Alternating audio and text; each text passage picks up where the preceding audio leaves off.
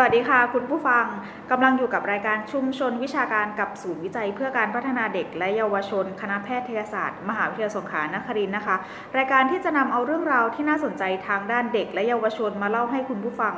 กับดิฉันนางสาวณัฐศนีมอุโมดีนะคะหรือว่าเรียกสั้นๆว่าพี่นีมก็ได้ค่ะวันนี้นะคะเรามาพูดคุยกับจิตแพทย์เด็กและวัยรุ่นอีกเช่นเคยค่ะกับรองศาสตราจารย์ดร.แพทย์หญิงรัศมีโชติพันธ์วิทยากุลนะคะจิตแพทย์เด็กและวัยรุ่นโรงพยาบาลสงขลานครินทร์แล้วก็เป็นอาจารย์ด้านระบาดวิทยาค่ะสวัสดีค่ะอาจารย์หมีสวัสดีค่ะพี่นีมค่ะวันนี้นะคะเราจะมาพูดคุยในเรื่องของประสบการณ์เลวร้ายในวัยเด็กค่ะฟังดูมันรู้สึกว่าน่ากลัวจังเลยค่ะอาจารย์หมีช่วยอธิบายได้ไหมคะว่าประสบการณ์เลวร้ายในวัยเด็กเนี่ยมันคืออะไรแล้วมันสามารถเกิดขึ้นได้ยังไงแล้วมันพฤติกรรมไหนที่เราเรียกว่าเป็นพฤติกรรมที่เลวร้ายในวัยเด็กที่เกิดขึ้นกับเด็กค่ะค่ะประสบการณ์เลวร้ายในวัยเด็กนะคะหรือว่าประสบการณ์ไม่พึงประสงค์บางคนเขาก็ใช้คำนั้นเนาะหรือบางคนก็ใช้ว่าเป็นบาดแผลทางใจในวัยเด็กนะคะมันจะเป็นลักษณะของผลกระทบทางจิตใจที่เด็กรู้สึกกลัวเด็กรู้สึกวิตกกังวลเด็กรู้สึกย่ำแย่ในสถานการณ์เหล่านั้นนะคะโดยที่มันจะเป็นเหตุการณ์เกิดขึ้นโดยไม่ทันตั้งตัวเกิดมามีลักษณะเรื้อรังคือเกิดอยู่เรื่อยๆโดยไม่รู้ว่ามันจะเกิดมาในเวลาใดนะคะซึ่งส่วนใหญ่ก็จะเป็นเหตุการณ์ที่เกิดขึ้นในครอบครัวในชีวิตประจำวันนะคะทีนี้ค่ะคำว่าเลวร้ายนะคะเวลาเราพูดอย่างเงี้ยพี่นิมนึกถึงอะไรเอาเวลาพูดถึงเลวร้ายเหรอคะโดนทุบตีไหมคะหรือว่าเป็นการล่ามโซ่คำว่าเลวร้ายโดยทั่วไปอะค่ะมันก็ฟังดูแบบว่าจะต้องเป็นอะไรที่รุนแรงใช่ไหมอย่างล่ามโซ่หรือว่าทุบตีบาดเจ็บนะคะแต่ในเด็กๆนะคะยิ่งในเด็กเล็กนะคะไม่ต้องขนาดนั้นค่ะเราเรียกว่าไมโครทรมาคือเหตุการณ์อะไรเป็นเล็กเป็นสิ่งเล็กๆน้อยๆในสายตาผู้ใหญ่นะแต่มันอาจจะเป็นสิ่งที่ใหญ่โตมากสำหรับเด็กๆแล้วก็ทำให้มีผลกระทบในใจแล้วก็เป็นบาดแผลในใจได้นะคะซึ่ง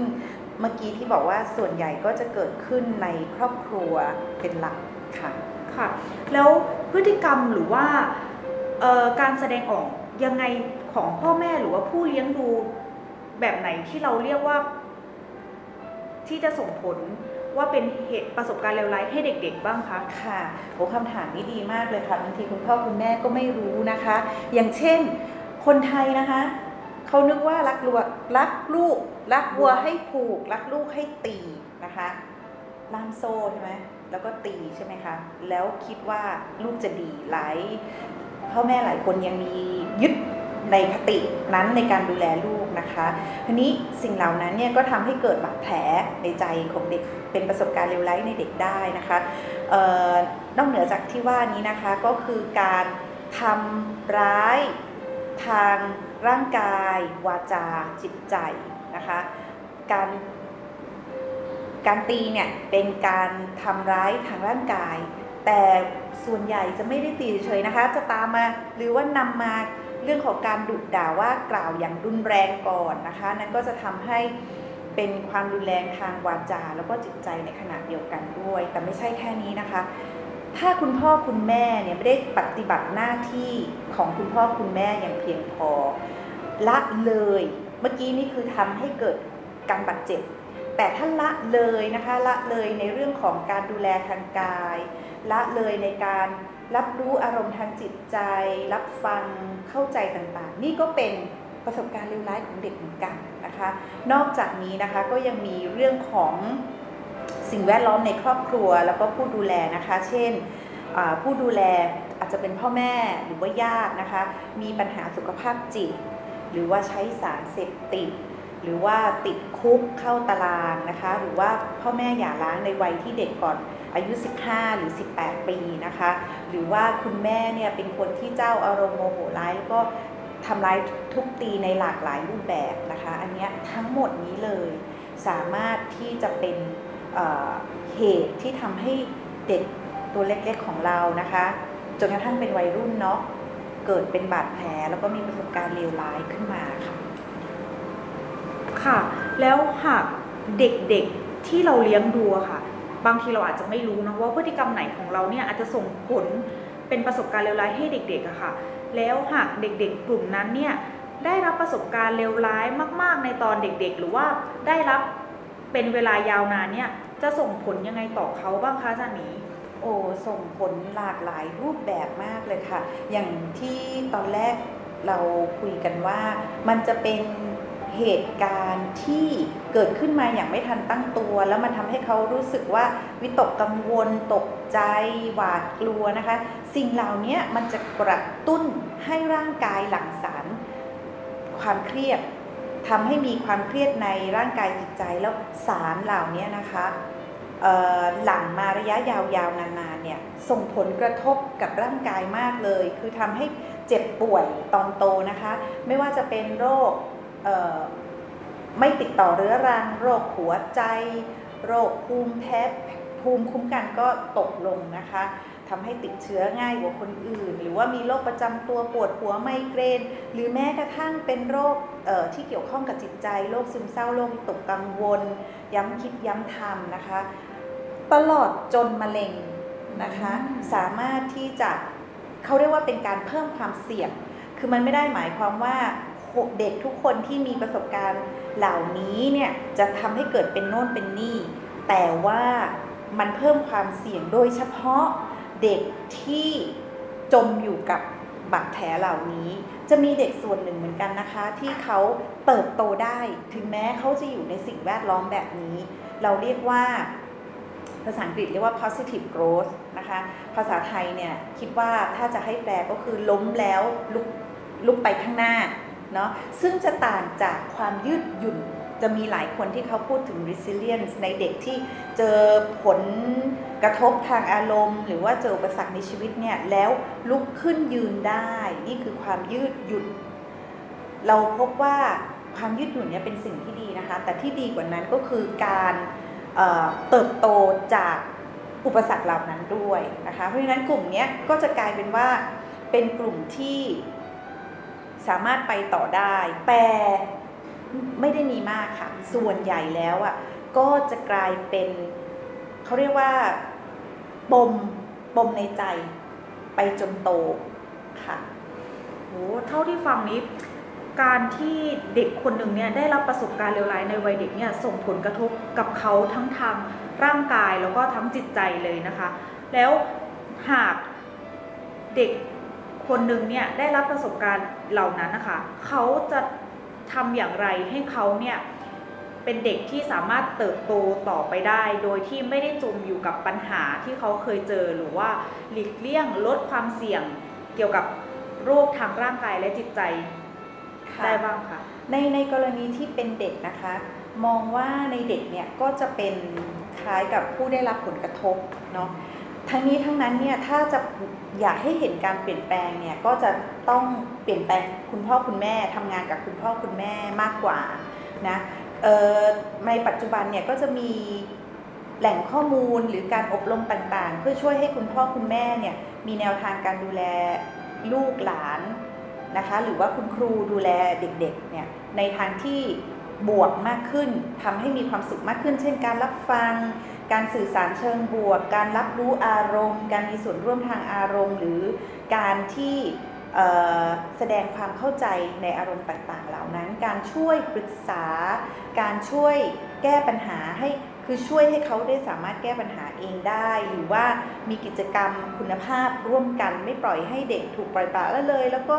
โตขึ้นมากับโทรศัพท์หรือว่าแท็บเล็ตนะคะสิ่งเหล่านี้เนี่ยจะช่วยให้ลดหรือป้องกันความรุนแรงหรือว่าประสบการณ์เลวร้ายได้แต่ยังไงก็ตามนะคะการที่คุณพ่อคุณแม่จะทำสิ่งเหล่านั้นได้เนี่ยเขาจะต้องเปลี่ยนแปลงตัวเองก่อนถึงเขาจะเรียนมาแต่ถ้ายังเป็นคนอารมณ์ร้อนหรือใช้สารเสพติดอย่างเงี้ยมันก็ยังไม่สามารถจะทำให้เกิดผลลัพธ์เป็นรูปธรรมได้มีอีกกรณีหนึ่งที่เมื่อกี้ลืมพูดถึงก็คือการถูกกระทำทางเพศความรุนแรงทางเพศนะคะซึ่ง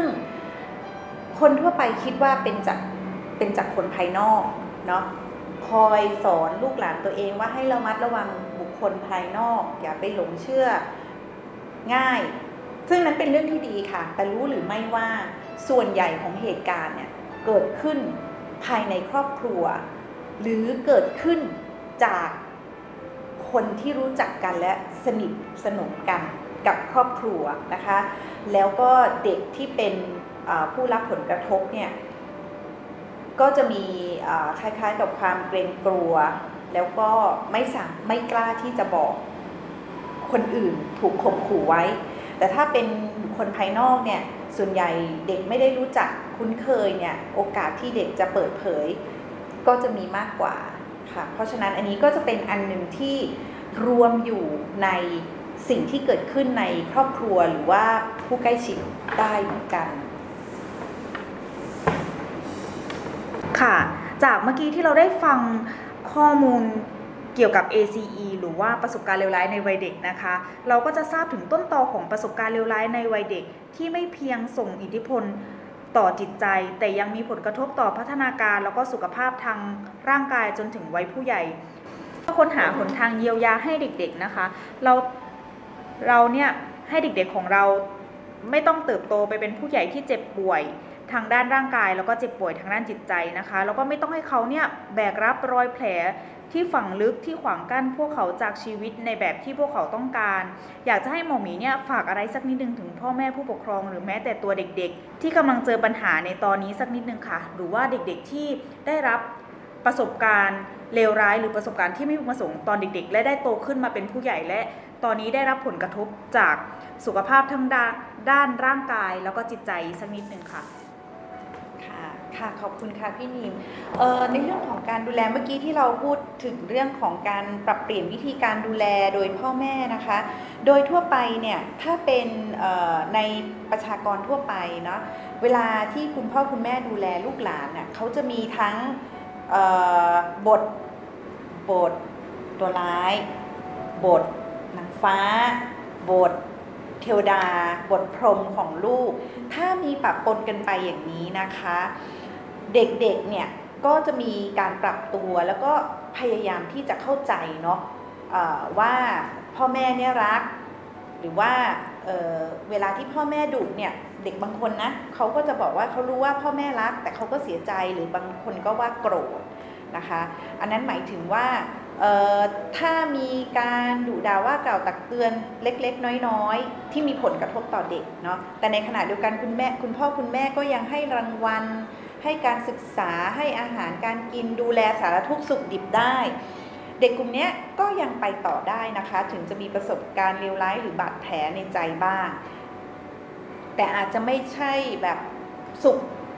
ทั้งหมดนะคะแต่เขาก็จะไปต่อกับชีวิตได้แต่ในกรณีที่พี่นิมถามว่าโอ้แล้วถ้าเกิดว่าเป็นผู้ใหญ่แล้วเนี่ยแล้วก็มีผลกระทบไปจนกระทั่งโตเนี่ยจะต้องทำยังไงบ้างนะคะอันเนี้ยก็อาจจะจำเป็นนะคะที่จะต้องรักษาบำบัดนะคะอย่างยกตัวอย่างเช่นกรณีถูกมีความรุนแรงทางเพศเกิดขึ้นแล้วมารู้ตอนหลังโดยตอนเด็กๆเนี่ยไม่กล้าเปิดเผยไม่กล้าอะไรแล้วมันยังขมขื่นมันยังฝังจิตฝังใจอยู่นะคะทำให้เป็นอุปสรรคในการใช้ชีวิตในหลายๆแง่หลายๆมุมของเขากรณีอย่างนี้ก็สามารถที่จะทำบำบัดได้หรือกรณีที่มีความรุนแรงอย่างหนักเช่นพี่นิมบอกว่าเด็กถูกล่ามโซ่ใช่ไหมคะหรือว่าถูกเฆี่ยนตีหลังลายเลือดออกแบบนี้นะคะก็ยังเป็นความรุนแรงฝังใจส่วนใหญ่ความเป็นตัวตนของเขาจะหมดไปหรือเขาจะรู้สึกว่าโลกนี้ไว้ใจใครไม่ได้ไม่มีใครที่รักเขานะคะซึ่งก็จะเป็นต้นเหตุของภาวะซึมเศร้าเรื้อรังหรือว่าการกระทำผิดเวลาที่เด็กไม่มีต้นทุนเลยเมื่อกี้เราบอกว่าเด็กยังมีต้นทุนบ้างแต่ก็มีประสบการณ์เลวร้ายบ้างนะคะในครอบครัวทั่วๆไปแต่ในหลายครอบครัวนะคะจะเป็นฮาร์ดคอร์กลุ่มที่คุณพ่อคุณแม่ก็ไม่ได้เลี้ยงตั้งแต่เด็กติดยาติดคุกมีปัญหาสุขภาพจิตต้องอยู่กับยายบ้างนะคะอยู่กับญาติพี่น้องยิ่งการอยู่กับญาติพี่น้องเนี่ยเราพบว่ามีความเสี่ยงเพิ่มขึ้นด้วยแต่นี้ไม่ใช่ 100% นะคะ มันเป็นเหมือนกับว่าโอกาสที่จะเกิดความเสี่ยงเนี่ยก็มีมากขึ้นเด็กกลุ่มนี้นะคะเมื่อเราติดตามไปนะส่วนใหญ่ถ้าเขายังอยู่ในระบบหรือออกนอกระบบก็ตามเขาก็จะไปใช้สารเสพติดมีเพื่อนที่อยู่ในลักษณะคล้ายกันคือต้นทุนน้อยโอกาสไม่เยอะแล้วก็ไปกระทำความผิดการกระทำความผิดทางกฎหมายแล้วก็เข้าไปอยู่ในสถานที่ที่ถูกควบคุมนะคะอันนี้ก็จะเป็นอีกเส้นทางหนึ่งของเด็กที่ขาดต้นทุนแล้วก็มีความแรงในครอบครัวหรือว่าไม่มีใครเหลียวแลเขาเลยอันนี้ก็น่าเป็นห่วงนะคะในกลุ่มนี้กับกลุ่มที่ยังอยู่ยังมีทั้งต้นทุนแต่ก็มีประสบการณ์เลวร้ายด้วยในกรณีที่ประสบการณ์เลวร้ายมีน้ำหนักมากกว่าและเป็นอุปสรรคในชีวิตนะคะเช่นซึมเศร้าหรือว่ามีปมอะไรประเด็นบางอย่างที่แก้ไม่ตกทั้งที่มันดูเหมือนจะเป็นเรื่องไม่ใหญ่โตแต่ก็พอมาเจอเรื่องนี้ทีไรก็แก้ไม่ตกทุกทีเราก็จะมีวิธีการทำจิตบำบัดนะคะเพื่อลงไปหาเด็กน้อยคนนั้นของเราทุกคนมีเด็กน้อยในตัวเด็กน้อยคนนั้นเขาเป็นยังไงบ้างก็เข้าไปดูแลเขายอมรับเขาแล้วก็ให้เขาได้เห็นว่าเดี๋ยวนี้เขาโตแล้วเขาก็ดูแลตัวเองได้แล้วแต่ในกรณีที่เป็นบาดแผลลึกเลยนะเช่นการกระทำทางเพศหรือว่าการล่ามโซ่แบบนี้นะคะก็จะมีวิธีการบำบัดอื่นๆที่สามารถจะช่วยได้โดยไม่ต้องพูดหรือไม่ต้องนึกถึงเรื่องในอดีตเพราะมันก็จะเป็นการทำให้เขาเกิดบาดแผลทุกครั้งที่เขานึกถึงนะคะก็มีหลายวิธีการอยู่ให้ไปปรึกษาจิตแพทย์นะคะด้วยในประเด็นเหล่านี้ก็ต้องยอมรับเปิดใจเพื่อที่เราจะดูแลเยียวยาเราให้มีความสุขมากกว่าเท่าที่เรามีอยู่ในปัจจุบันนะคะก็สามารถที่จะแก้ไขได้ค่ะค่ะวันนี้ได้สาระแล้วก็ได้ทั้งความรู้แล้วก็ได้ทั้งเปิดประสบการณ์ใหม่ๆของนีมเลยนะคะจากเรื่องราวที่น่าสนใจนะคะที่เกี่ยวกับ ACE หรือว่าประสบการณ์เลวร้ายเนี่ยเราก็ได้รู้ว่าประสบการณ์เลวร้ายเนี่ยมันคืออะไรเกิดขึ้นได้ยังไงแล้วก็เราเนี่ยสามารถป้องกันมันได้อย่างไรแล้วก็สามารถดูแลเมื่อเติบโตสำหรับคนที่มีประสบการณ์เลวร้ายเหล่านั้นได้ยังไงบ้างนะคะซึ่งเอพิโซดนี้นะคะรายการเนี่ยจะต้องขอบคุณข้อมูลดีๆแล้วก็น่าสนใจด้านเด็กแล้วก็เยาวชนเนี่ยจากรองศาสตราจารย์ดร.แพทย์หญิงรัศมีโชติพันธ์วิทยากุลหรือหมอหมีขอบคุณมากๆเลยนะคะส่วนในครั้งหน้านะคะเราจะมาพบสาระน่ารู้ด้านเด็กและเยาวชนในเรื่องใดติดตามในอีพิโซดหน้านะคะขอบคุณค่ะสวัสดีค่ะขอบคุณค่ะ